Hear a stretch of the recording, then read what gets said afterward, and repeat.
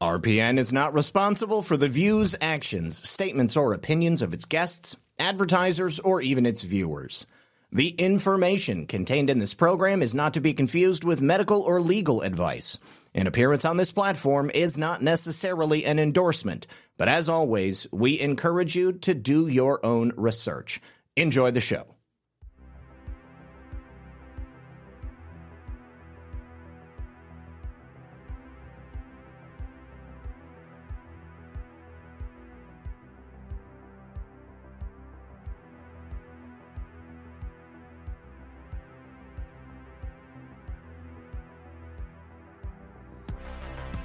Good afternoon, everyone, and welcome back to another exciting episode of Red Pill News Live. Well, when I was getting the show ready today, the question was an open one. Was Kevin McCarthy going to keep his job? Well, we now know the answer to that question, and it's no. Matt Gaetz has come through. The show has begun. Hit refresh. Yo. The speaker chair has been vacated in a historic move. As far as I know, this is the first time it's happened in history. Watching those debates was just hilarious. The level of cognitive dissonance among the Republicans in Congress, my God. I don't know if they're just full of it. I don't know if they're bought and paid for, or if they really believe that Kevin McCarthy did a good job. Well, hopefully they're going to pick somebody who will now.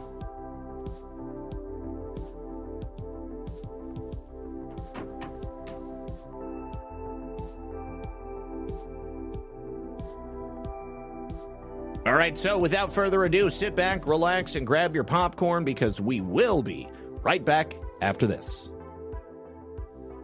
So, did you guys know that one of the leading reasons your skin begins to sag and form wrinkles, it's not necessarily because you're getting old, but it is because your body is missing out on essential collagen. You see, as we get older, we produce 10% less collagen every decade past the age of 30, and that right there is a major reason behind those pesky wrinkles. Now, this is why myself, along with tens of thousands of other people, have turned to this cutting-edge new substance to help reduce the visible signs of aging. Because it uses the top 5 most researched types of collagen, which are essential for your skin's health to support skin elasticity and skin hydration. And the best part is you're going to love it because you're going to get 53% off for the rest of the month or until they sell out, whichever comes first. So get yours today by going to my special link, healthwithredpill.com. Once again, that's healthwithredpill.com. You won't regret it. And when you support my sponsors, you support this channel. See, as you can see... Oh, it wasn't time to play that yet. But check it out. Kevin McCarthy is gone. Vacate the chair, baby. We need to get some real leadership in there. Somebody who's going to understand how to handle the powers inherent in that legislative body. Kevin McCarthy just wasn't it, unfortunately. As always, my name is Zach Payne. Thank you very much for joining us. Sincerely appreciate you guys hanging out with us today. If you wouldn't mind, please hit that like button.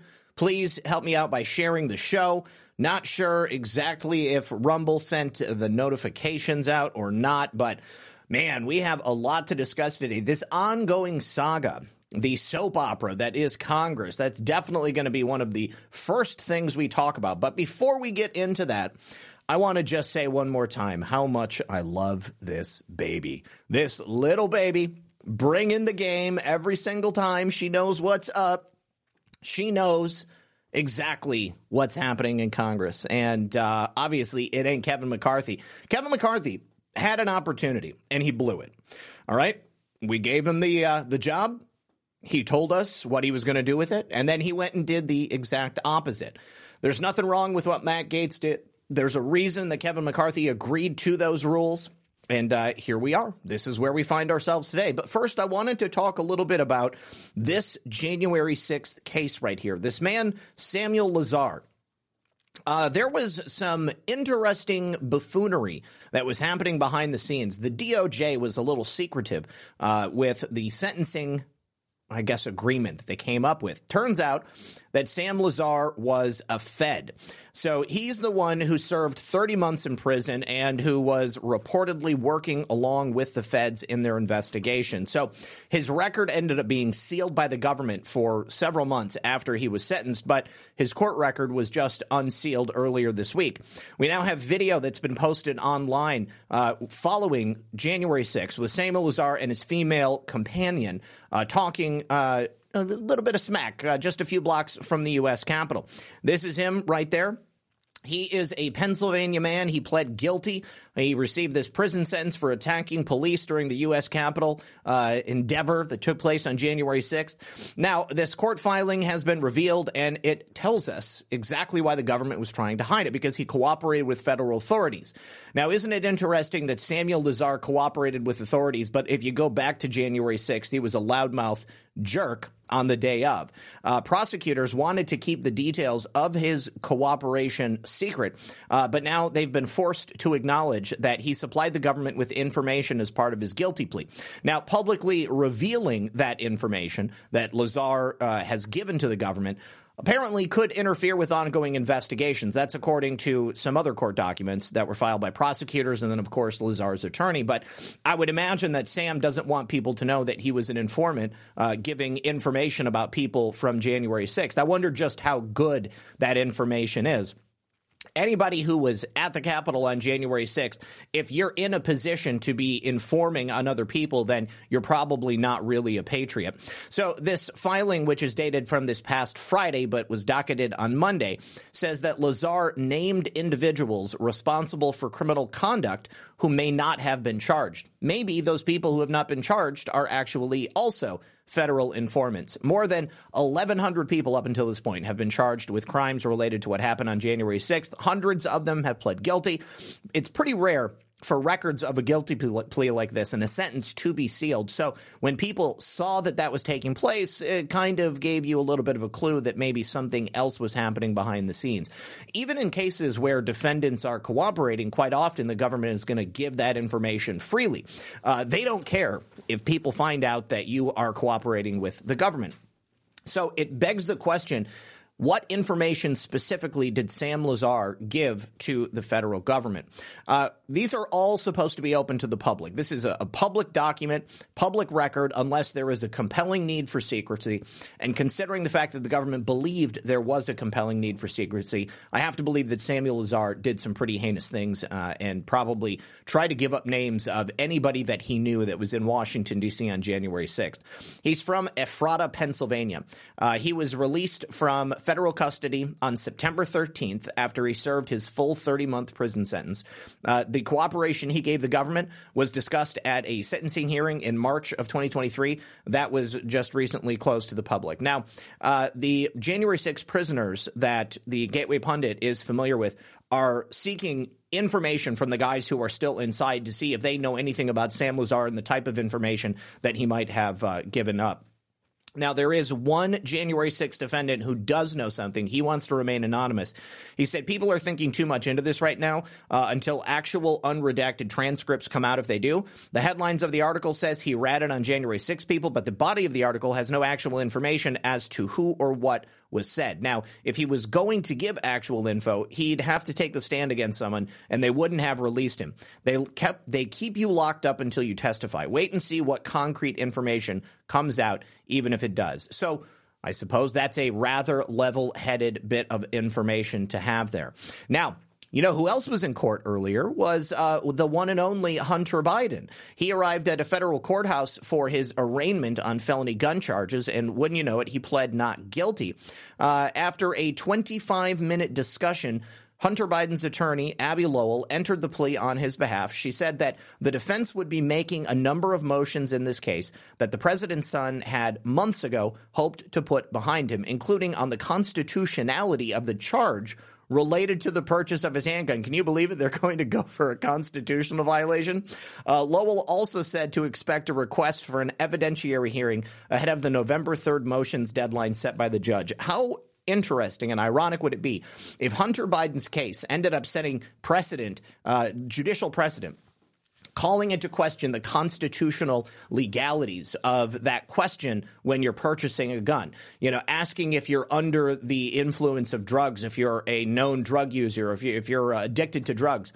If Hunter Biden's case is successfully able to challenge that one question and then gets it removed from federal gun purchasing agreements, that would be pretty interesting. I mean, I'm not saying that I want drug addicts to be able to purchase guns, but I mean, it is the Second Amendment, and just because somebody is using drugs doesn't necessarily mean they're going to do something bad. It's a really kind of sticky gray area, but he showed up earlier today for court in Delaware, and he, of course, had all of his lawyers with him.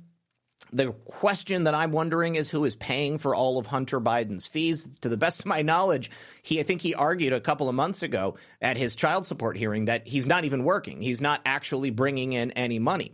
But two of the counts carry a maximum prison sentence of 10 years, while the third has a maximum of 5 years. I don't know if they would try to run those concurrently or if they would stack them if he is actually convicted on them. And would that be two individual counts of 10 years apiece and another of 5, or would they just do them all at the same time and then he'd probably be eligible for parole in 7? I don't think he's actually going to end up in prison, but let's just try to think about it as if Hunter Biden was a normal average American. Truth 311944 says, Zach, I've been listening to you for several years on Apple Podcasts. This is my very first live. I appreciate you and all you do. Thank you and God bless. Mel in Texas. Mel, thank you so much. I'm glad to see you here. That's great. I don't ever hear from people who listen to the audio only podcast. And I suppose this has got to be a very different experience, being able to see me on screen and being able to see all the stuff that I've got going on there. Anyway, yeah, put breathalyzers on guns. Problem solved. It won't solve the problem if they've been smoking crack rocks like Hunter Biden. So I don't know. That one is a little bit more difficult. Perhaps they could have like a heart rate monitor. Well, no, I mean, your heart is going to be elevated if somebody's breaking into your house. So I don't know. There's really no good answers to that question. I would say what if people had to take a drug test? Nah, I suppose that's a little bit invasive as well, too. All right. So I just want to show you guys the footage of Hunter actually entering the courtroom. Let's take a look.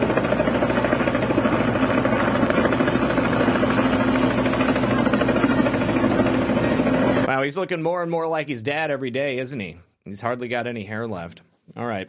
So Tucker Carlson recently gave a commencement speech at, not a commencement speech, but a keynote speech, rather, at this event called the Intercollegiate Studies Institute 70th Anniversary Gala. There's been this meme going around recently of women asking their husbands or their boyfriends how often they think about the Roman Empire. And I suppose that the insinuation is that there's somehow this like patriarchal and racist insinuation if men are thinking about the Roman Empire. But that's absolutely not it. As a man, as somebody who has frequently invoked the memory of the Roman Empire, it's more about the last days of the Roman Empire. It's about the fall of the Roman Empire. That's the type of world that we find ourselves living in right now, where all of these various societal norms, all of these mores, the ethics of individuals, they're all breaking down because we are systematically breaking down these social institutions that have held us together as a society for hundreds of years at this point. They've destroyed the family. They've destroyed your ability to provide for your family. They have destroyed your safety, your security. They have destroyed your borders. They have taken away your right to choose your elected representatives. I don't know how long it's been like that, but I can tell you it's basically the entirety of my life. And one of the reasons I think about the Roman Empire is because it feels like we are living in the last days of the Roman Empire, because at the time of the fall of the Roman Empire, they too were engaging in debaucherous and lewd behavior. They too were breaking down their societal structures, and they were also spreading themselves rather thin. What's happening right now, we've got troops in a number of areas around the world, but primarily we are focusing our military efforts on the country of Ukraine, a country that really has nothing to do with the people of the United States, other than the fact that the current resident of 1600 Pennsylvania Avenue has a lot of corrupt business interest in that country. So it feels like we are living in the same sort of phase that brought about the end of the Roman Empire. Now, Tucker Carlson invoked something similar, but just a little bit different. Now, Rome fell gradually over time. It lost its grip on power because it spread itself too thin, and the people that were running it were just corrupt.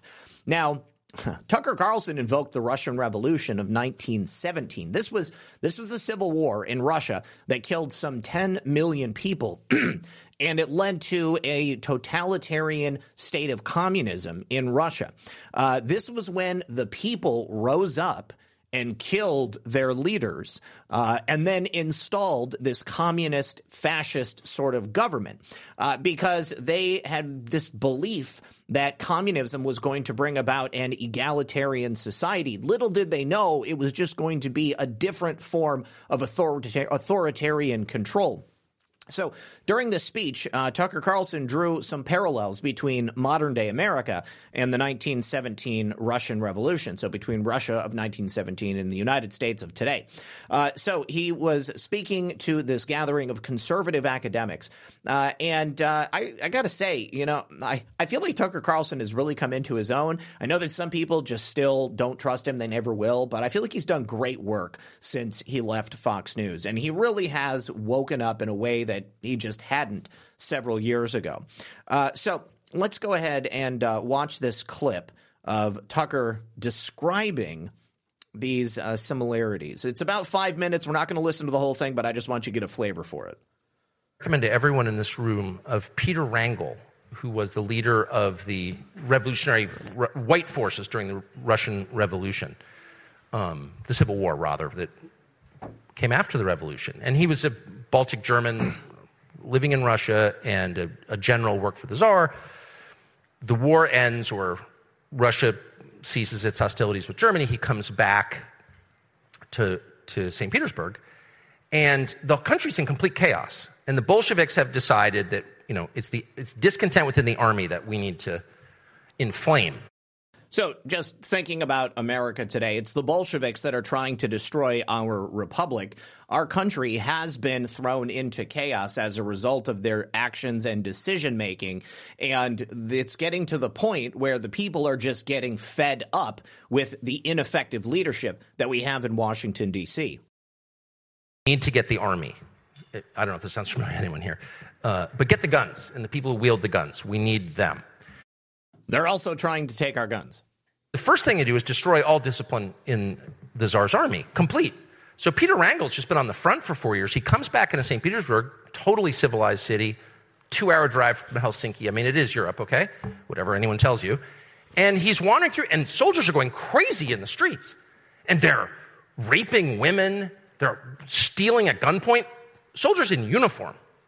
In a monarchy which had not had any behavior like this at all. And Peter Wrangel just can't even believe it. These are his soldiers. He's a general. And so he's completely freaked out, and he goes into a movie theater, and everyone in the movie theater is completely absorbed in the movie. Like there's no revolution happening outside. And Peter Wrangel thinks these people are insane.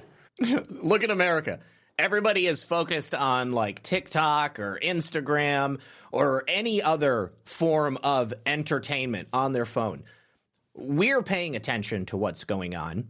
But there is a large segment of the American population who does nothing but stare directly into the black mirror, watching whatever it is projected against the backs of their eyes, completely oblivious to the state of this nation. And that was so evident watching the debate on the House floor today. The Republicans, in complete and utter, just complete ignorance, acting like what they've been doing has been good for the American people. I can't honestly think of a single measurable choice they've made since we took over the majority that has significantly increased the quality or the safety of my life. What about you? So he goes back. He's like, I got to get to Moscow. So he takes the train to Moscow. I have to tell the Tsar, this country's falling apart. He's very close to the Romanovs, the family. You should read this. It's just out in English translation in the last 3 years. It's an unbelievable book, lost to history until recently to English speakers. So he goes back to Moscow, and he's close to the Romanovs. And so he goes. Thank you to Boozer20 who says, I thought I would send a little money before I go outside and do some yard work and enjoy this beautiful day. Appreciate all you do. Yes, thank you very much. Richard, of course, you're not a bad person for being here. Into the imperial court, and he knows all the relatives, and there are millions of them hangers-on. And he notices about 80% of the women in the Romanov family are wearing red ribbons in solidarity with the Bolsheviks who wound up, of course we know how it ends, murdering them in the basement at dawn.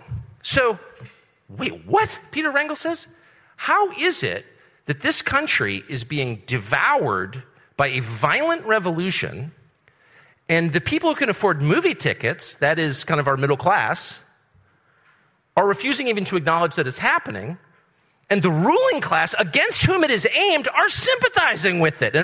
Same deal we have here with Nancy Pelosi taking a knee, the people in Congress wearing the Ukrainian pins or the Black Lives Matter pins, completely oblivious to what is happening to the average, everyday American citizen. What is the cause du jour that we're going to support? Anything other than paying attention to our constituents. Doesn't remind you of BLM, I don't know what does. I'm reading this in my porch, like midnight, I couldn't go to sleep. I was like, wait, I live in that country. That's happening now. This is a revolution. Its aim is to hurt you. Yes, that would include physically in the end. Sorry. If someone tells you you're not allowed to speak, if someone tells you your children are not your children, okay, these are not ideological differences. This is not, I prefer, this capital gains rate. These are totalitarian measures that treat you as non-human. Yes, exactly. They want to take away our rights. They want to take away our power. They want to take away our ability to self-govern. We will no longer have autonomy if the Bolsheviks in Congress and the leftist radicals in America and at the World Economic Forum are allowed to subjugate us as people. We will no longer maintain any semblance of class, status, or autonomy. Anyways, there is about another 3 minutes of this speech left. I suggest you guys go ahead and watch it. You can find it on the Blaze's Twitter. It's a great speech. Tucker Carlson, I think he's right on. He knows exactly what's going on. He's got his finger on the pulse of the people. Unfortunately for Kevin McCarthy, he did not have his finger on the pulse of the people. We have a new segment today that I wanted to bring you. See, as you can see, the more you around, the more you're going to find out.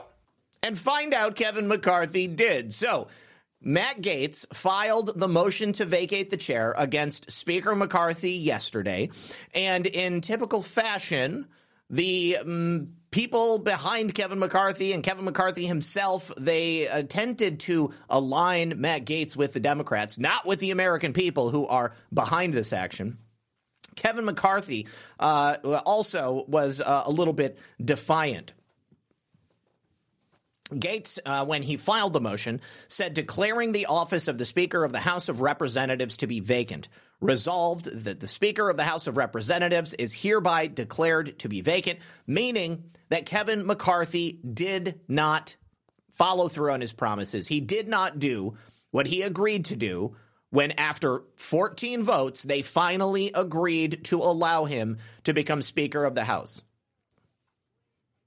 There we go. Make America Great Again. Thank you very much, Paula, for donating over on Ko-Fi. If you guys want to see your name on screen and you want to see the Don dancing, you can go to Ko-Fi, ko-fi.com/redpill78. And then once you're there, you can go ahead and leave a donation, and then this will make its way through. So thank you very much.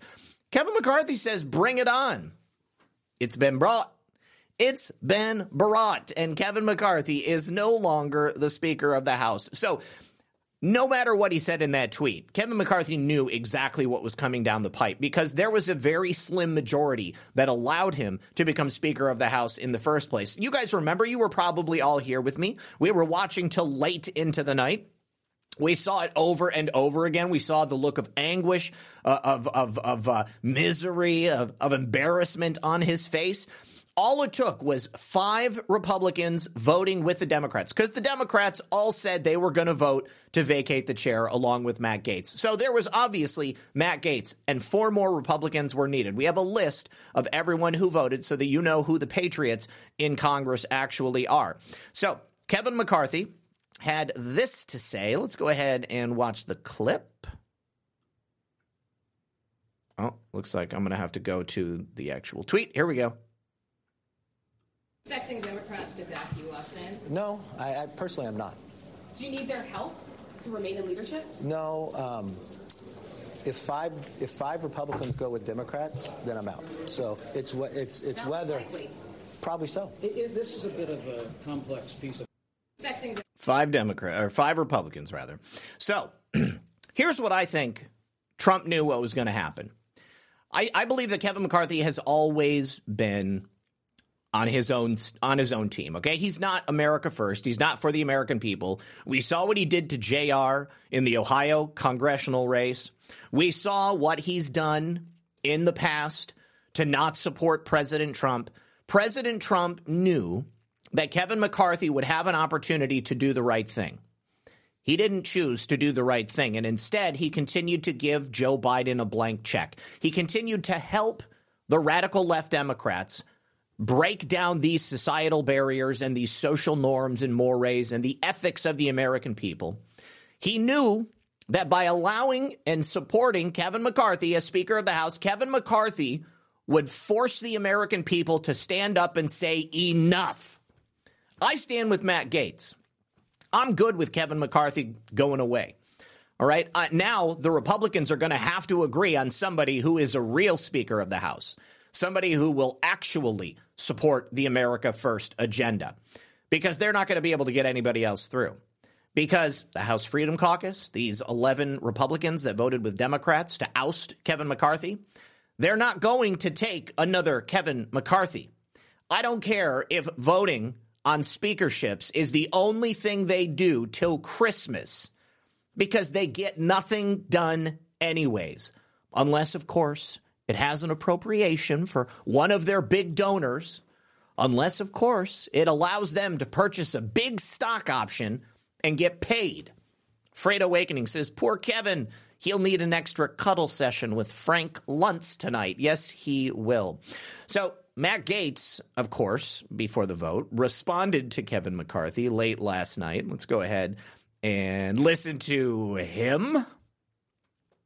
God, this was a great soap opera, I got to admit. There's a deal made with Democrats. The only deal is to make one with McCarthy, because I'm not offering anything and won't offer anything. And by the way, if the Democrats want to own Kevin McCarthy, they can have it. Because one thing I'm at peace with is when we stand here a week from now, I won't own Kevin McCarthy anymore. He won't belong to me. So if the Democrats want to adopt him, they can adopt him. That's savage. Take him. We don't want him. Take him because we don't want him. So, long story short, the votes are in. The final vote was underway as I was preparing. I watched a fair amount of the debate going back and forth. What's really funny is that on the motion to table the vacate the chair motion, they put all of the votes on screen. So you could see all the yays, all the nays, all the no votes, all the presents. And it was quite clear that the motion to table was not going to pass. The debate was going to happen. Kevin McCarthy was going to be voted out. Now, when it came to the actual vote at the end of the debate, the fill-in speaker asked for the votes, and the yays, i.e. vacating Kevin McCarthy, kicking him out, they said yes, but they didn't scream yes. The nays, however, which was the Republican caucus, largely they got up and yelled. And so the fill-in speaker tried to say that Kevin McCarthy would not be vacated. And of course, this is why we have the tally of the votes. Matt Gaetz requested the tally of the votes, and at the end of that tally, Kevin McCarthy was out. So we have, of course, Matt Gaetz from Florida voting to oust him.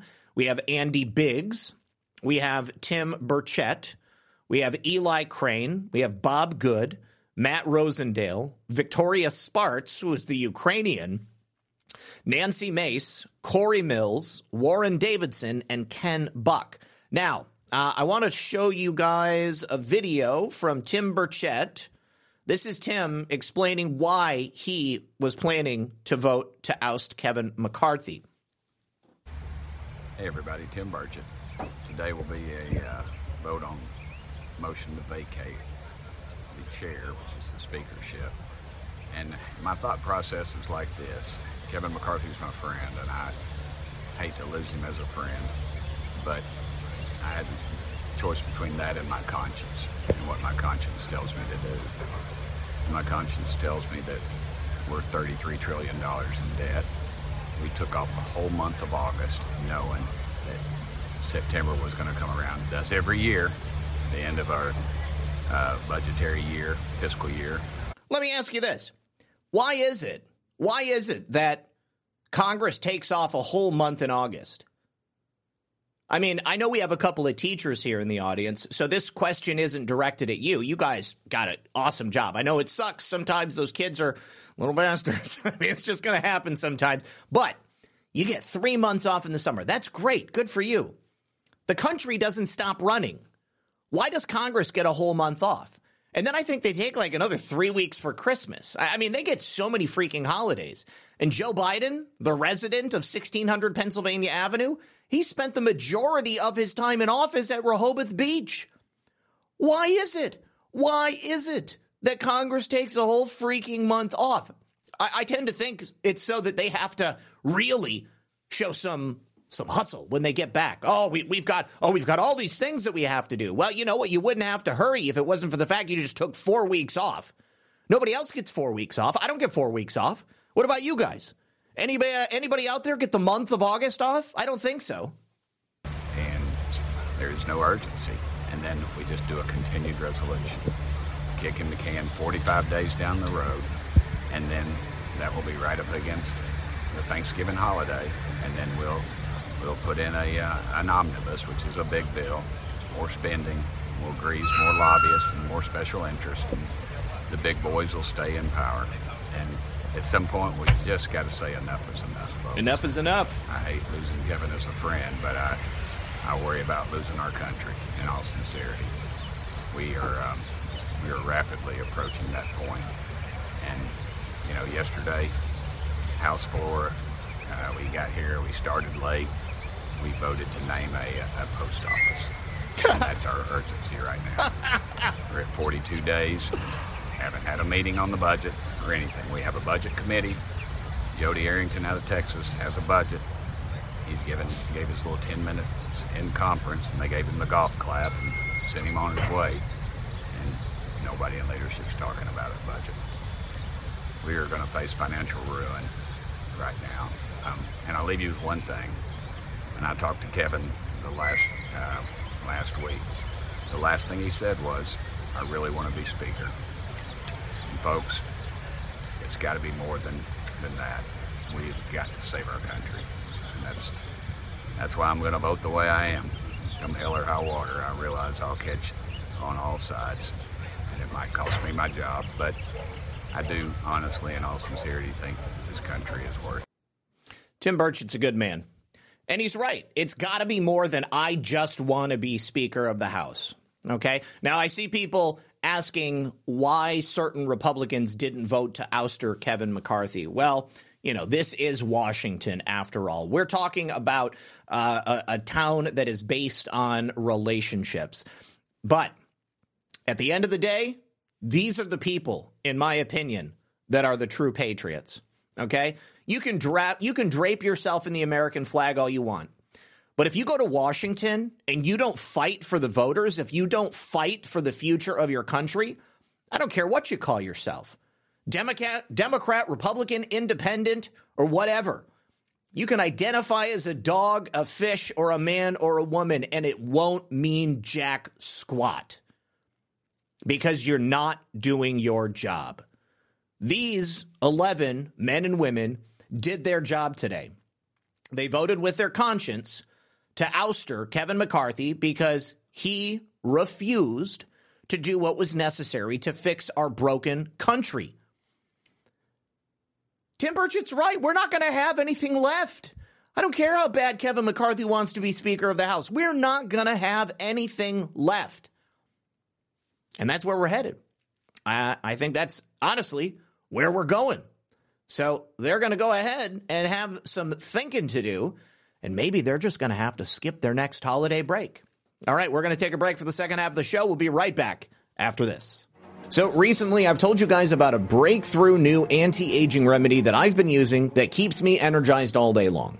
I just take a teaspoonful of C60 Evo olive oil in the morning, and I notice better mental focus, flexibility, and physical endurance. Now, it's rare to feel improvements this quickly. I also end up sleeping deeper at night, so it's really helpful. Their peptide and ESS60 hair and lotion renewal formulas are exceptional because they really work. And C60 Evo's lab has been manufacturing this Nobel Prize-winning miracle molecule for 32 years in their Houston, Texas, Patriot-owned lab. ESS60 is the upgraded version of the carbon-60 molecule. It's specifically made for both people and pets. It's a potent and effective way for people's lives to be improved all around the world. So maximize your health and enjoy noticeable results with C60 Evo organic edible oils, skin serums, and pet products. You can buy with confidence from C60 Evo, and you can use my personal code for a discount at checkout. Simply go to c60evo.com/redpill78, and then when you're there, use code redpill78 for an additional 10% off your entire order. Once again, that's c60evo.com/redpill78, and when you support my sponsors, you support this channel. All right, so if you guys want to see more of that baby, follow Real Red Pill 78 Girlfriend, GF, at Real Red Pill 78 GF on Twitter, and you can go ahead and repost that baby like I'm about to do right now. So you can find it on my account if you don't know where she is. Now, I actually, this is something Lisa sent over to me, and it's something that I meant to play, but it was in my notes and it didn't populate early enough. But Hillary Clinton said that Kevin McCarthy did what was good for the country. Honestly, that should tell you everything you need to know about that guy. Let's take a listen. McCarthy, does he deserve to keep his job as Speaker, and should Democrats help bail him out? Well, I'm going to let Hakeem Jeffries and his caucus decide that, but I was pleasantly surprised that the Speaker did the right thing when he made common cause with those, as we like to say, grown-up members of his own Republican caucus and Democrats to keep the government open. I would hope that that kind of mature leadership isn't punished by the most extreme members of his caucus. So how the Democrats play this, and they have a couple of different options, is for them to decide. But I think McCarthy did the right thing for the country. And isn't that a good thing to be able to say? He did the right thing for the country. I don't want anything to do with anyone that Hillary Clinton says was doing the right thing. You know what Hillary Clinton is meaning when she says that Kevin McCarthy did the right thing? She means that he did the right thing when he made that secret backdoor deal to send billions more to Ukraine, because she is going to be on the receiving end of that billions of dollars. Does he deserve to keep his job? Remember, the Clinton Global Initiative, the Clinton Foundation, they're going to be opening up a branch in Ukraine, and she's going to be there to siphon up all of that NGO money. That's what Hillary Clinton is talking about. Fredo Awakening says, was shocked to see Boebert absent from the list, considering she was one of the initial 6 that fought him getting in. I don't know if she voted to keep him as Speaker or if she voted as no vote. So I'm not aware, but Lauren Boebert, I think she's in a weakened position right now, especially after that stunt she pulled at the theater, vaping inside and groping her date. I don't know. That was a bad look. Anyways, this is also something that I meant to pull up earlier, but apparently Hunter Biden had a nervous energy while entering the courthouse. That's according to Catherine Herridge, who, of course, was there. This is an interesting clip here. I'm going to go ahead and play this. There we go. It's going to take a minute for this ad to go by. God, it's so loud.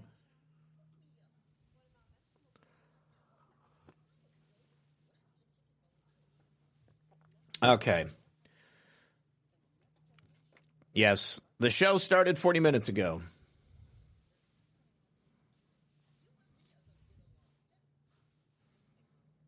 Better. Here we go. Hi, I'm Curtis. Another 30-second ad.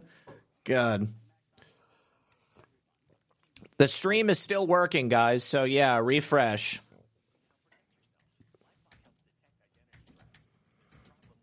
Refresh if the stream drops. God, all I can hear is this freaking ad. Oh, there we go. I can shut it down for myself. God, that helps. Okay, almost done. Here we go. Well, Gail, good to be with you. This was an extraordinary scene that unfolded in the courthouse behind me. The son of a sitting president facing felony gun charges. Yeah, nervous energy or a couple of lines of coke? I tend to think it's a couple of lines of coke. As Hunter Biden entered the courtroom on the second floor, he passed by me. I was no more than about 5 feet away. And there was a sense of nervous energy, a nervous smile, a sense of real apprehension as we headed into the proceeding. It lasted about 20 minutes. The federal judge asked the president's son if he understood the charges, the potential serious penalties, and that he had a right to remain silent. And to each he responded with a strong and soft voice, "Yes, Your Honor." And when it came time to enter the plea, that was done by his attorney, Abby Lowell, who said Mr. Biden pleads not guilty to the 3 charges. Gail, the next date on the calendar is early November, and we're already getting a sense of the defense team's strategy. They indicated to the court that they will file a motion to dismiss, and they are going to question whether one of the charges is constitutional, a charge that would ban a drug user from owning and obtaining a weapon in the United States. What's striking to me is that just 2 months ago, Hunter Biden entered this courthouse with a degree of optimism and a lot of confidence. But as we saw that plea deal collapse and I was inside that courtroom, what we see now is that the chapter is not closing for Hunter Biden or for his family or for his father, the president, Gail. Okay, so this goes back to my point that I've made on so many occasions. You know, President Trump is facing, insurmountable odds right now. Any normal person going through what he's going through would probably have folded already. But he never wavers, right? Hunter Biden thought a couple of months ago that his legal problems were done. That was it. He wasn't going to be dealing with anything anymore. And that crumbled right before his eyes. So he enters the courthouse today, and he's got a nervous energy. Well, hell yeah, he's got a nervous energy. See, as you can see, the more you around, the more you're going to find out. And find out he is.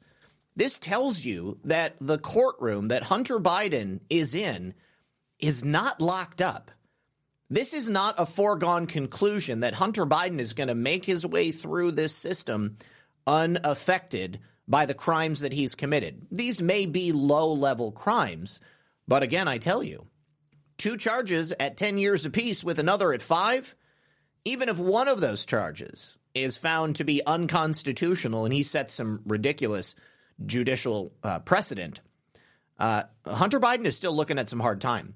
So we'll see what happens, but I like to see Hunter Biden nervous. In the same way, I like to see Joe Biden falling apart. All right, so let's talk about President Trump because he stepped into the courtroom today for day 2 of his bogus trial in New York, the civil trial brought by the racist and obstructionist Letitia Peekaboo James in the state of New York.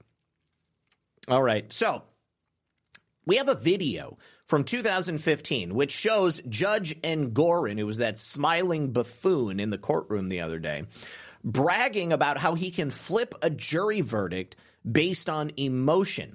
I sure hope the Trump team sees this and perhaps they can use it to get this judge off of this case. Now, it was disgraceful yesterday when he turned and looked at the camera and smiled. He was all mugging for the camera. Obviously, he doesn't like Trump. Obviously, he is a Democrat stooge. And this new video that's just been found, it should raise even more alarm bells. President Trump is looking at the total destruction of his business, of his empire. that he's looking at bankruptcy. They're trying to destroy him financially because then he won't be able to run for president. He won't be able to defend himself in court. So let's go ahead and take a look at this video of Judge Engoron talking about switching a jury. Now, I'm going to say something controversial, even though I'm being taped. Juries get it wrong a lot. That's my own opinion. I do only civil trials, personal injury cases, contract disputes. But I've had situations where, like, oh my heaven's sake, how could they have thought that? Well, I have a tool that I can deal with that. It's called judgment notwithstanding the verdict. I can say there is no possible way that a reasonable jury would have reached that conclusion. And all right, am I following the law or am I making law? Okay, I'm following law. I'm an impartial referee, but it's hard to factor out my own emotions. And I have tools. Somebody can say, well, Your Honor, you have to throw out this case because it's just like another case. Well, is it just like another case? What if the defendant was wearing a red sweater instead of a blue sweater? Oh, and by the way, I worked for the Columbia Daily Spectator for a couple of weeks. What happened was I went there every day and I wrote a few stories. One I got criticized on because I wrote that some Ku Klux Klanners had murdered some people, and I was told, you can't say that. How do we know? You weren't there. Well, that was what everybody thought. But anyway, yeah, we should have absolute immunity. What if we defame somebody? That's how it usually comes up. You know, you call somebody a murderer or a heroin addict, that sort of thing, a pedophile. And if it's done in court, yeah, I think we should have absolute immunity. He basically wants the right to do whatever he wants. He wants the right to sway the decisions of the court based upon his own whim, his own emotion, his own feelings. You know, there's been a lot made about the fact that this is a non-jury trial. And Engoron just told us it wouldn't even matter if it was a non-jury trial. If he thought the jury got it wrong, he would just go ahead and take everything from Trump at the end of the day. So Engoron is a bad judge. Now, President Trump, on his way into the courtroom today, made some typically feisty remarks. Let's go ahead and get this pulled up. It looks like I'm going to need to force reload this page. Oh, gosh. Please tell me that it's not going to crash my computer.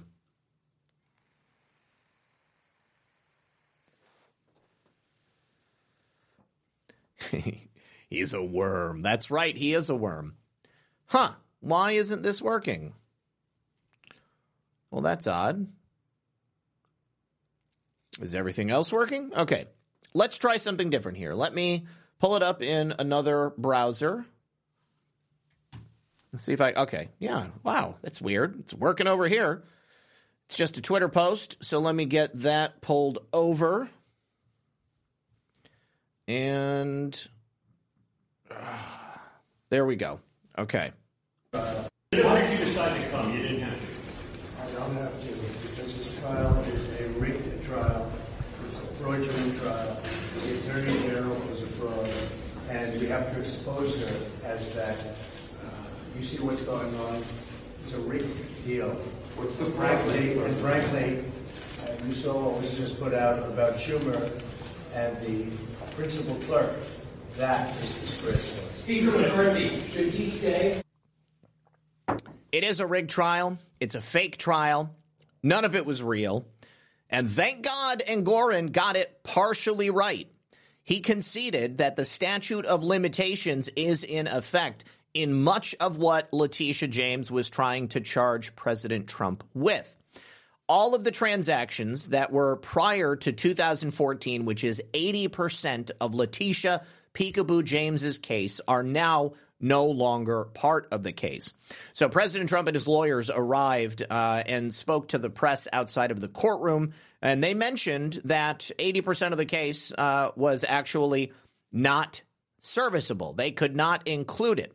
Why are we trying a case that the appellate division of New York State has just ruled recently that we won 80% of our case and this judge refuses to acknowledge the ruling? This rogue judge, a Trump hater, refuses to acknowledge the fact that we won 80% of this case, including the statute of limitations. It just came out a few minutes ago from Palm Beach County. The judge valued Mar-a-Lago at $18 million, and it's worth $1 billion, maybe $1.5 billion. So Engoron has been forced to concede. Based on the judge's comments at the end of the trial, it would appear that he is agreeing that all the transactions that closed prior to 2014 are now out of this case, and thank God they actually are. Now, this made Letitia James very, very angry. She left the courtroom without speaking to any press. Normally, Letitia James is a media whore. She wants to get in front of that camera. She wants to get on the gram. She wants to make a TikTok and tell the world how much she hates Donald Trump, how much she's going to get him. Coyote Patriot said, the Donald always has receipts. No worries here. Yeah, no worries here. Donald is going to be fine. America is going to be fine too. But it's going to be a rough ride. I'm not going to lie to you. So earlier on Monday, she left the courtroom without granting an interview after it was announced that Judge Engoron was tossing out 80% of that case. Now, according to reporters who were there, Letitia James was too defeated to speak to the press after the judge said in his closing remarks that the statute of limitations was in effect and 80% of what she wanted to go after Trump for was totally unlitigatable. And Trump and his attorney are very happy about that. Obviously, it's going to make it a little bit easier for them to defend President Trump. It's going to force Engoron to perhaps look at this in a little bit of a different manner. Now, I'm not sure exactly what is going to be included in this case. So obviously, more information is going to be coming out this week. But I can tell you this. Engoron hit President Trump with a gag order earlier today and actually forced him or told him to remove a Truth Social post. But President Trump, of course, is honest. He's typically frank. He says exactly what he's thinking and exactly what we're thinking, too. It's a rigged trial. It's a fraudulent trial. The attorney general is a fraud, and we have to expose her.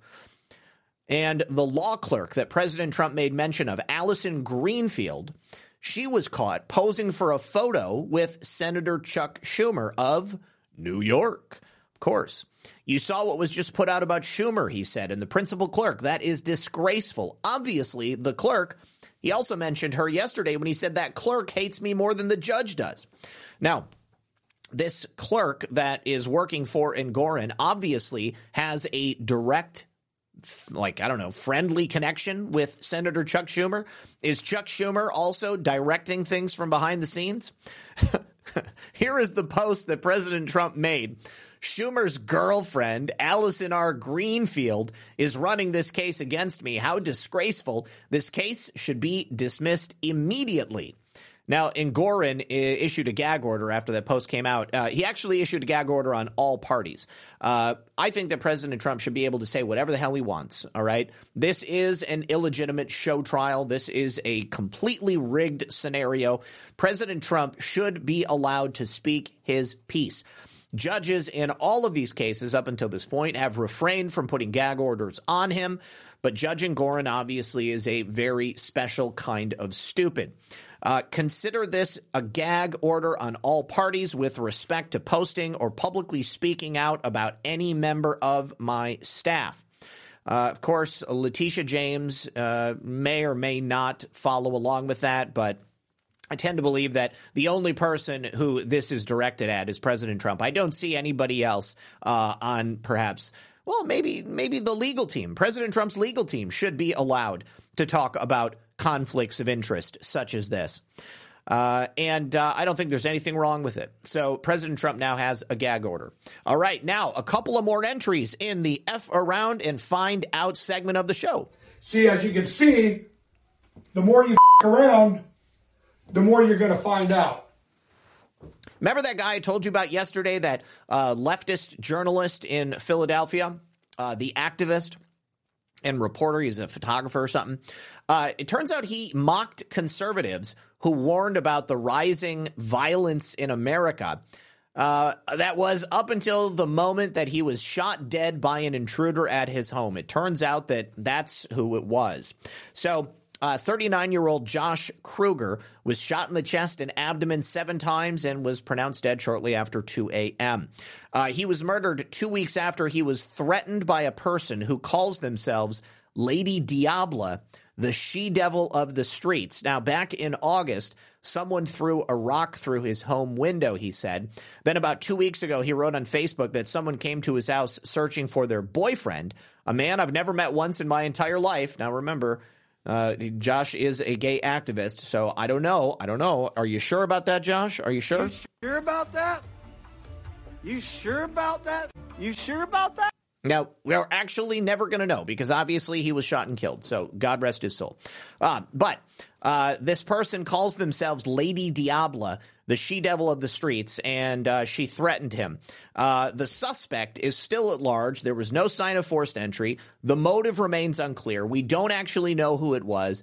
But it would stand to reason that it might be this woman who came to his house and actually threatened him looking for her boyfriend. So that's a shame. That's a real shame.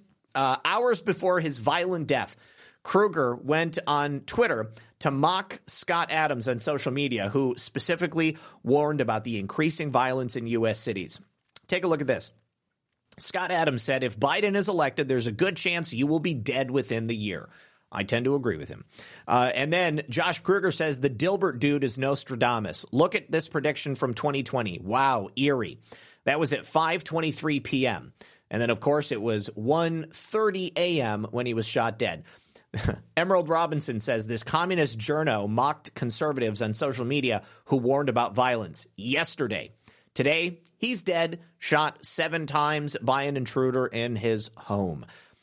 Here are some additional posts Josh Kruger made making fun of conservatives like us who would warn about the rising tide of violence in America. Remember, the fall of ancient Rome. This is one of those things. Here he is discussing these things on his Twitter. Look, it's that lawless land of liberals in Philly where shootings are dropping to levels not seen in years. That's prophetic, Josh. Some idiot just said you're more likely to get shot and killed than die of COVID in Philly to make some insensitive rhetorical point for his side. Folks, 4 times as many Philadelphians have died of COVID than gunshots this year. I understand math is hard, but do better. Josh, you're the one who's going to have to do better. The only sad thing is you'll never get the opportunity because you were shot to death in your home. Bro, speak for your block. Mine isn't ruined. You sure about that? The city isn't ruined. And just because Larry Krasner keeps winning in landslides doesn't mean Philly is a heap of cinders and ashes. No matter how much people say, like the rest of the country, we are dealing with upticks in crime. That is a sad, sad thing. Here is some more instances. Now that I'm no longer in government, I can finally say publicly it's not wrong to punch Nazis. Ooh. You don't know how to properly read reports. Black offenders count for 14% of white victims. Meanwhile, white offenders account for 57% of white victims. I'm assuming you are acting in bad faith, much like white supremacists do. You might not be a Nazi, but you argue as they do. This is a breakdown of racial offenders based upon criminal acts.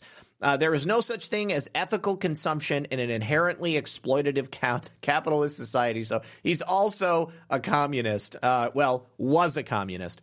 Here he is. You know what else does nothing? The shootings unit. Oh. You sure about that? Because that's who's going to be looking for your murderer, Josh. They catch a mere 1 in 5 shooters. Maybe that's because you wanted to defund the police.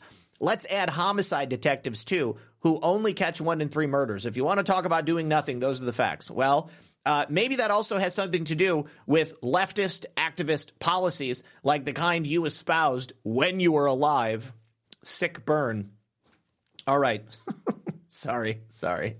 Oh, and then we have another example of. See, as you can see, the more you around, the more you're going to find out. And this guy in New York City did. Ryan Carson. He was a 32-year-old social justice and climate change activist. He also effed around and find out. And this time he was stabbed to death in an unhinged attack near a New York City bus stop while his girlfriend, who, probably is also a social justice activist, stood by and watched in horror in Crown Heights, Brooklyn. He was stabbed multiple times in the chest around 4 a.m. at Lafayette Avenue and Malcolm X Boulevard. He was with his girlfriend. They were waiting at a bus stop after leaving a wedding.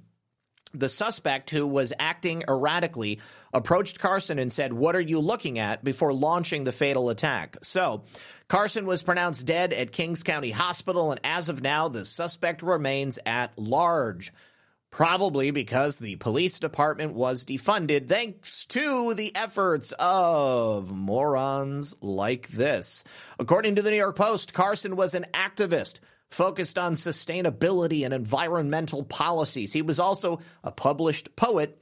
He had once written a poem called Anxiety about fears over his own death. God, I'd like to read that right now. In the wake of his death, friends and acquaintances flooded social media platforms with tributes. New York Democrat State Assembly member Emily Gallagher expressed her condolences in a message shared on platform X.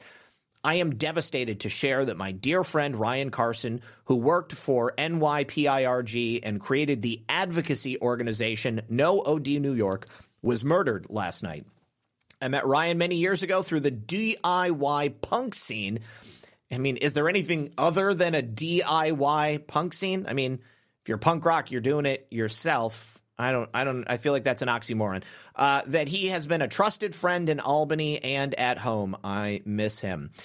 Democrat New York City Council member Sandy Nurse also offered her condolences, stating, "Our team was devastated to hear of Ryan Carson's passing today. Ryan was a dedicated environmental advocate who worked tirelessly to protect our communities, just not from people with knives, and ecosystems from the climate crisis. I send my condolences to all of his family and loved ones who are grieving."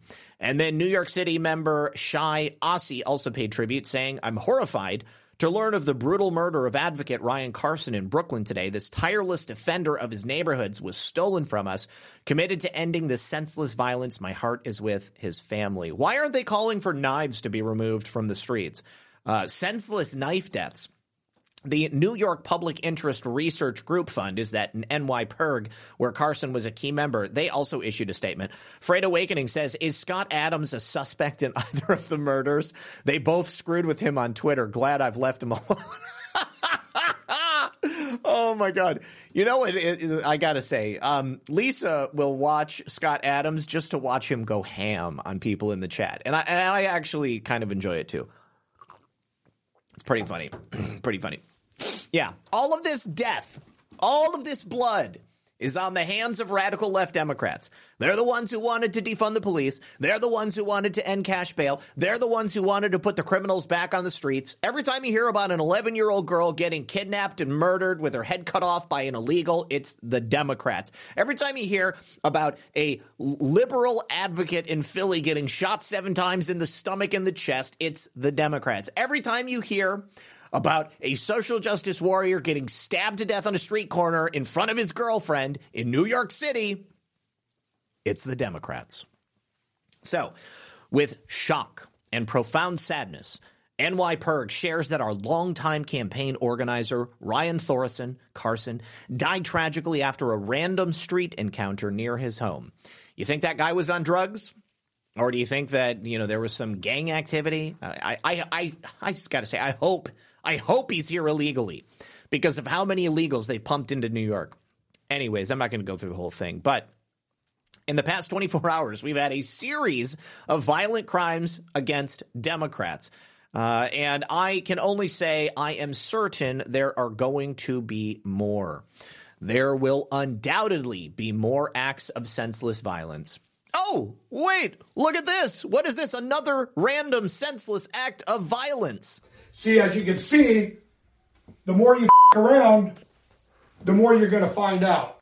Here we have a Texas Democrat representative, Henry Cuellar, got carjacked at gunpoint by 3 black males outside his apartment in Washington, D.C. Wouldn't you know? Who could have seen this one coming, right, guys? Texas Democrat Representative Henry Cuellar was carjacked at gunpoint outside his apartment building in Washington, D.C. This occurred on Monday night, and it's been confirmed by multiple sources, including Cuellar himself. So, 3 black men reportedly approached him. They were armed, and they demanded his car. They succeeded in getting away with his white Honda CHR, which, of course, is registered in Texas. He is reportedly safe following the incident. I'm sure he wasn't going to try to fight 3 dudes with guns. But we don't know if maybe he might have gotten roughed up a little bit. CNN reported Representative Henry Cuellar was carjacked at gunpoint tonight outside his apartment building in D.C. Multiple sources confirm Cuellar is safe. Was just texted by a member about this. A Democrat member was carjacked at gunpoint by 3 to 4 people. A number of members live in this building. There was a neighborhood alert that was put out. Armed carjacking investigation at the intersection of K Street and New Jersey Avenue Southeast. Taken was a white Honda CHR with Texas tags. Look out for 3 black males wearing all black clothing. Good luck. Good luck finding them. Oh, so this is where it gets really funny because Henry Cuellar, carjacked at gunpoint by a couple of hoodlums in Washington, D.C. He previously had voted for measures that would make it easier to, you guessed it, defund the police. He also supported the George Floyd Justice in Policing Act, 2 things that more than likely made it more likely that he would be carjacked at gunpoint. I suppose that Representative Cuellar is just lucky to have survived with his life. See, as you can see, the more you around, the more you're going to find out. So good. This is so delicious. I love it. I love hearing about this stuff. Not because I revel particularly in the misery of my fellow man, but you know, it's like you F around, you find out. This is what happens. You make policy such as this that makes it easier for criminals to do criminal things. And likely at some point, you're going to be on the receiving end of those criminal actions. You see, the American people up until this point have faced the brunt of all of this criminal activity. You don't hear in San Francisco, although I'm kind of shocked that you haven't yet, about local politicians having their cars broken into or having their stores raided or having their homes get pooped in front of. Well, actually, Nancy Pelosi did have that guy poop in her driveway. Oh, Coyote Patriot says, well, he effed and all those grainy video cameras in D.C. won't help him. Yeah, if the FBI couldn't find the pipe bomber from January 6th, I highly doubt they're going to find 3 black dudes dressed all in black running away into the night. Good luck. There's nothing identifiable about them. Good luck, guys. Good luck. All right. So he had previously reported voting for measures that would make it easier to potentially weaken police departments, and among them was a vote that made it easier to defund police, and then the George Floyd Justice in Policing Act. These 3 guys, they got away clean. They disappeared into the night. And that's just what happens when you don't have adequate law enforcement on the streets to handle something like this. It's also what happens when you don't raise your kids right. It's also what happens when you don't educate people or bring them into society. You know, the people who are committing crimes are, I've said this before and people took issue with it, but they're victims of the system in that the system that we have is supposed to raise you correctly to not want to engage in criminal activity. And largely that's because of the actions of Democrats. Now, Republicans are to blame as well.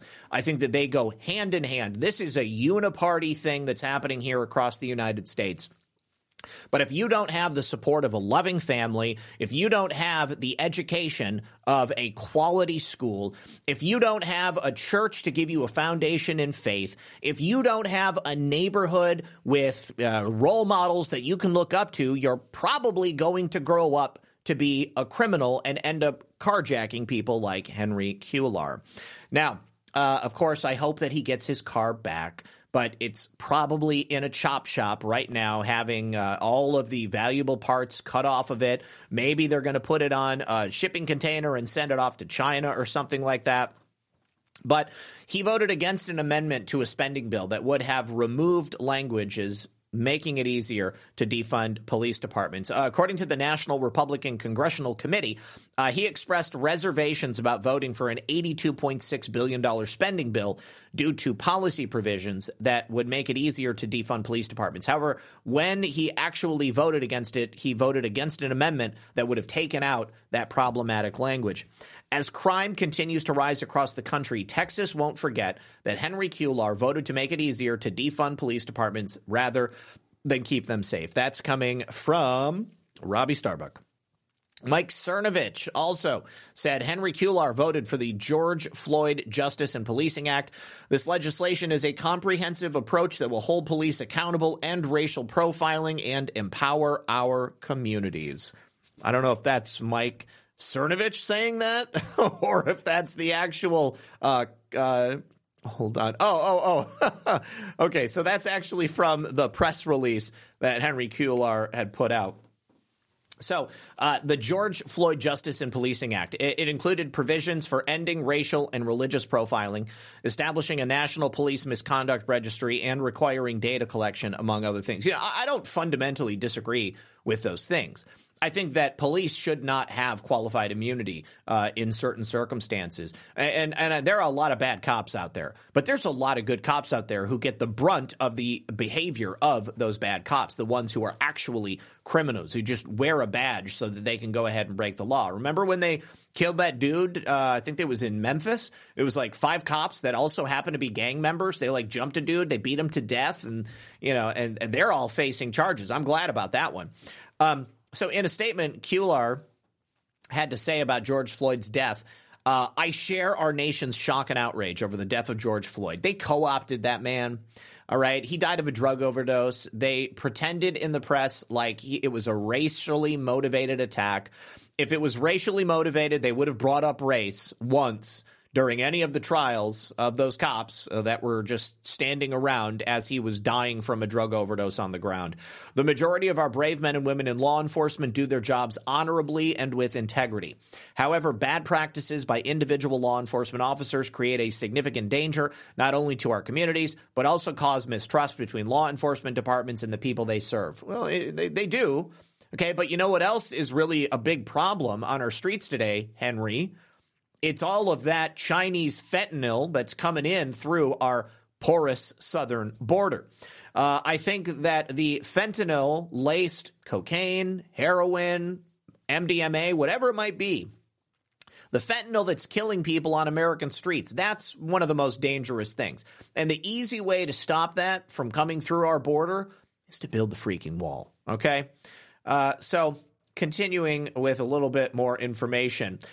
This was not at all surprising. Karine Jean-Pierre blamed Republicans for the carjacking. I don't know how she could rationalize this, but we are going to listen to it. Now, this is for purely educational and entertainment purposes. Let's go ahead and listen. Member of Congress is not safe on Congress is not safe on the. Wow, why isn't it working properly? So, if President Biden's policies are helping bring crime down, would he be comfortable with somebody borrowing his Corvette and parking it on the street overnight in Southeast D.C.?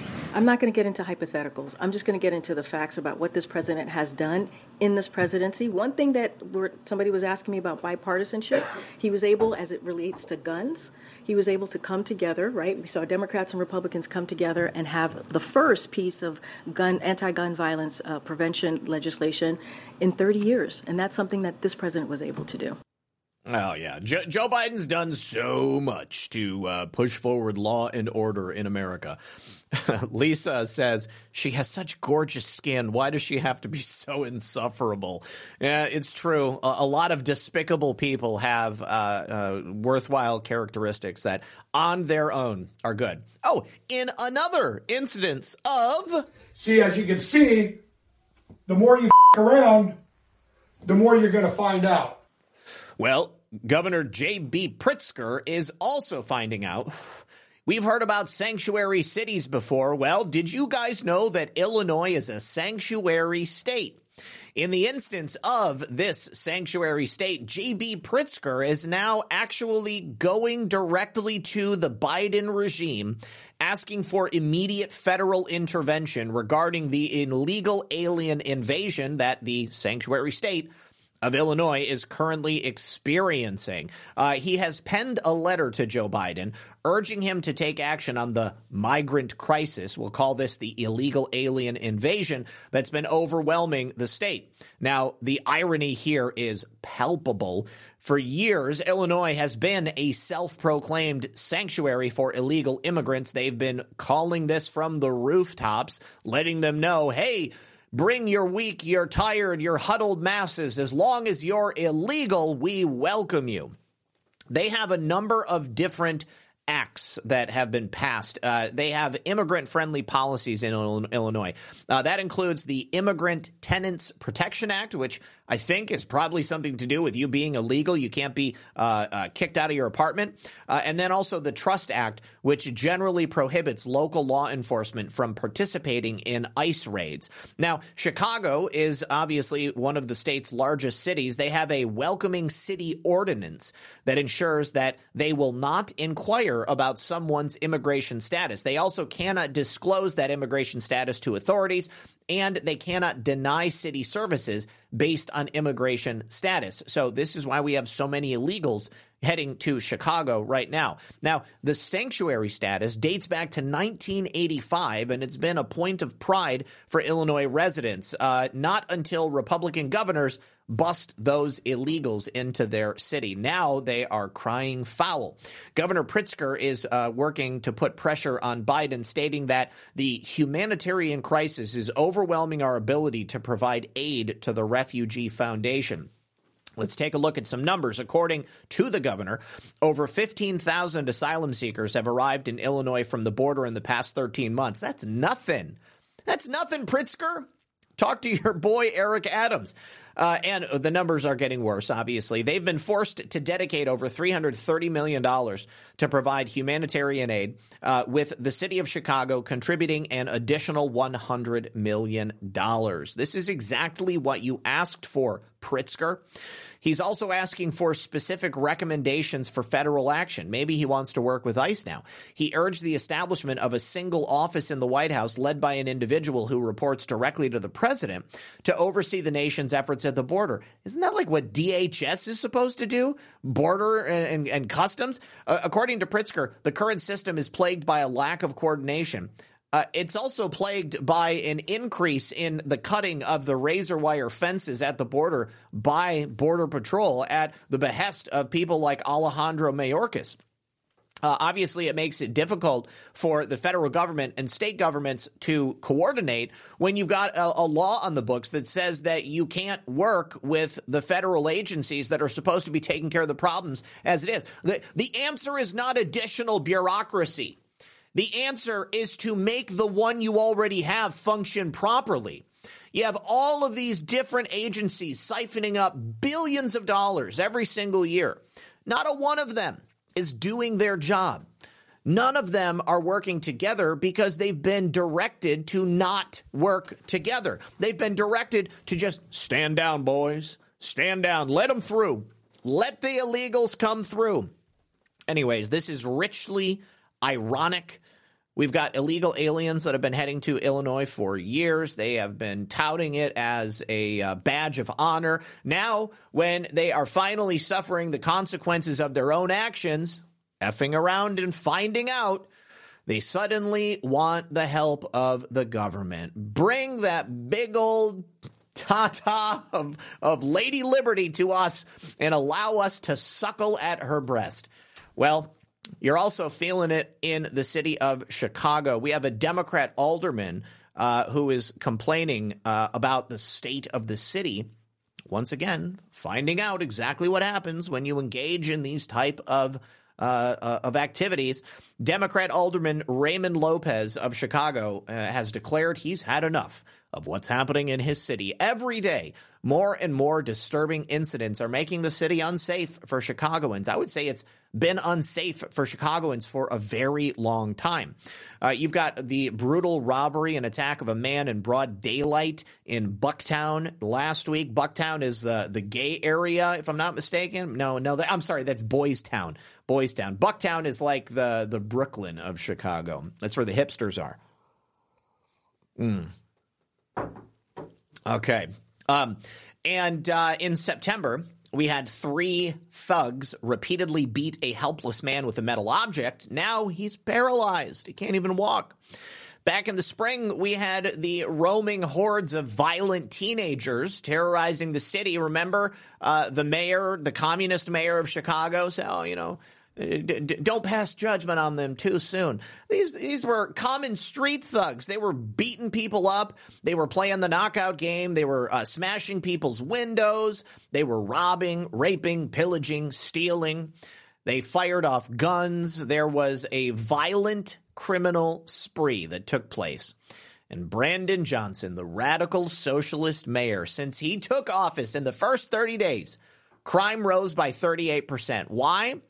Because he put them on notice. He let them know that this was now the way things were going to be done in Chicago. They were going to be defunding the police. They were going to be not charging people for criminal actions. They were going to be putting you back on the street if you got caught doing something wrong. In his first 100 days in office, there were 204 homicides. Chicago is a war zone. I would not set foot in Chicago if you paid me. It's so bad in Chicago that this Democrat, this blue-blooded Democrat, is speaking out on Fox News, suggesting that the city's failure to respond has left innocent people being hunted down like prey. Once again, the average citizens of these various cities across America, they have been hunted like prey for years at this point. The only reason we've got politicians that are now finally speaking up is because they're also the victims of that same criminal action. Things like robbery, burglary, arson, assault, even threatening elected officials like myself. You see that? He has now been threatened directly. His life is in danger. So now it's time to do something. Now it's time to actually start enforcing the law. They do not warrant you being held on bond anymore in the state of Illinois. All of those things, you don't have to be held in jail if you commit those actions. You can rob a liquor store. You can set it on fire. You can beat the clerk behind the counter to a pulp, and then you can call the governor's office and threaten to do the same thing to him, and you will not be held in jail. Chicago, Illinois, it's a bad look, my friends. These criminals have become emboldened. And the deafening cry is not heard by the politicians demanding change. Which politicians are demanding change? Pray tell. Obviously, you're out there saying something. But it's the politicians who allowed things to get to the point that they are right now. And the public is apparently refusing to participate because they know that their lives are at risk. Lopez told Fox News that socialists or ultra-progressives are the ones who are engaging in tone-deaf leadership. Lisa says, so what happens now with the speaker? Will they be voting again? Oh, yeah. That's the only thing they're going to do. They're going to vote over and over and over again in the same way they did before until they get somebody else. And I would guess they're probably going to start tomorrow, first thing tomorrow. And I guarantee you, I can't wait to see who the Republicans are going to put forward. I hope it's Matt Gaetz, to be perfectly honest with you. If it's Matt Gaetz, that would be so awesome. If it was Donald Trump, that would be even cooler. My mom wants to ask, why did Jim Jordan vote for Kevin? Well, I think at the end of the day, Jim Jordan thought that Kevin McCarthy was the safe bet. And, he's not like 100% America first at the end of the day. Coyote Patriot says, maybe we will see the era of everyone gets a trophy and nobody loses. When people see the rampant crime, maybe we will see the end of the era where people see the rampant crime with no punishment continues. Yes. Yeah, Jim Jordan didn't want to be House Treasurer. Yeah, it's too bad that Jim Jordan did not do what we wanted him to do, but perhaps he was playing politics just like everybody else. All right, you guys, we are basically at the end of the show, but I thought this was hilarious. Representative Al Green, Democrat from Texas. He's a black man. He is up in arms about the Russell Senate office building. He wants to rename the Russell Senate office building because it was named after a Democrat segregationist. So I say keep the name Russell on that office building because then people can ask the question, well, who was Russell? Well, Russell was a Democrat. Russell was a Democrat who wanted to keep the country segregated. I think that we need to remind the Democrats of where they came from and exactly who they are. All right. So finally, we also have this electric battery factory in Kansas. The irony is that it is using so much energy that the state is going to have to keep a coal-fired power plant online just to keep them in business. And finally, the Democrats fear the term Bidenomics is backfiring.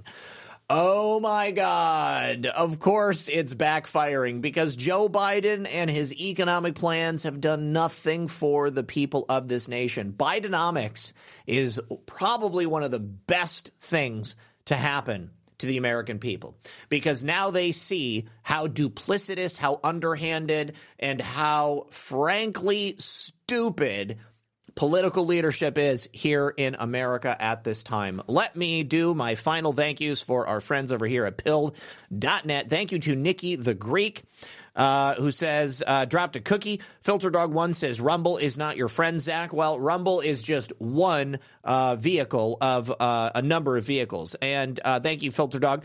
Porpoiseful dropped a cookie. Redeemed Patriot says, Trumpers Tuesday. Amen to that. Dylan 154 dropped a cookie. Filter Dog says, I was surprised to see some of the no votes. We had 11. Yes, I was pleasantly surprised to see them as well. When Kevin McCarthy was saying, that he only needed 5, especially based upon the debate that I heard on the floor. It seemed like all the Republicans were behind Kevin McCarthy. But once again, you F around, you're going to find out. And he did. Katie says that doc disappeared in the middle of talking to someone. That doc disappeared in the middle of talking to someone. I don't know what that's in reference to. But Katie says, ignore my last can. Dropped into the wrong chat. Here's another because RP is the OG. Okay. Glad I figured that one out. Thank you. Doodah Man says, thanks, Zach, for your hard work. We're usually just lurking. Much love, fam. And then Nakaza808 says, Friday night's show was fire. Saturday was, need to look up what he was saying. Anyways, great show as always. Yeah, check out my baseless conspiracies from last night. I talked about it a little bit. Also talked about it yesterday on Red Pill News. Let me see. If you guys don't know, I am also a co-host on a number of programs on Badlands Media. So make sure you subscribe to them. I'm also a weekly contributor on Making Sense of the Madness, which I believe it comes out every Wednesday evening at 6 p.m. You can find that on AMP News. They are also over on Rumble. I don't think they have a Foxhole channel. You do have a Foxhole channel for Badlands, so make sure you're following on both Rumble and on Foxhole. Make sure you're also following on Twitter, and make sure you're following on Truth. I am everywhere at RedPill78. Let me go ahead and pass out these gold pills to all of our dedicated friends over there on what is truly the only free speech platform that I think is in operation today, Foxhole at pilled.net. Thank you very much, everybody, for being here. Hope to see you tomorrow at 5 p.m. Eastern on another episode of Red Pill News. Until that time, good luck and God bless. We'll see you tomorrow.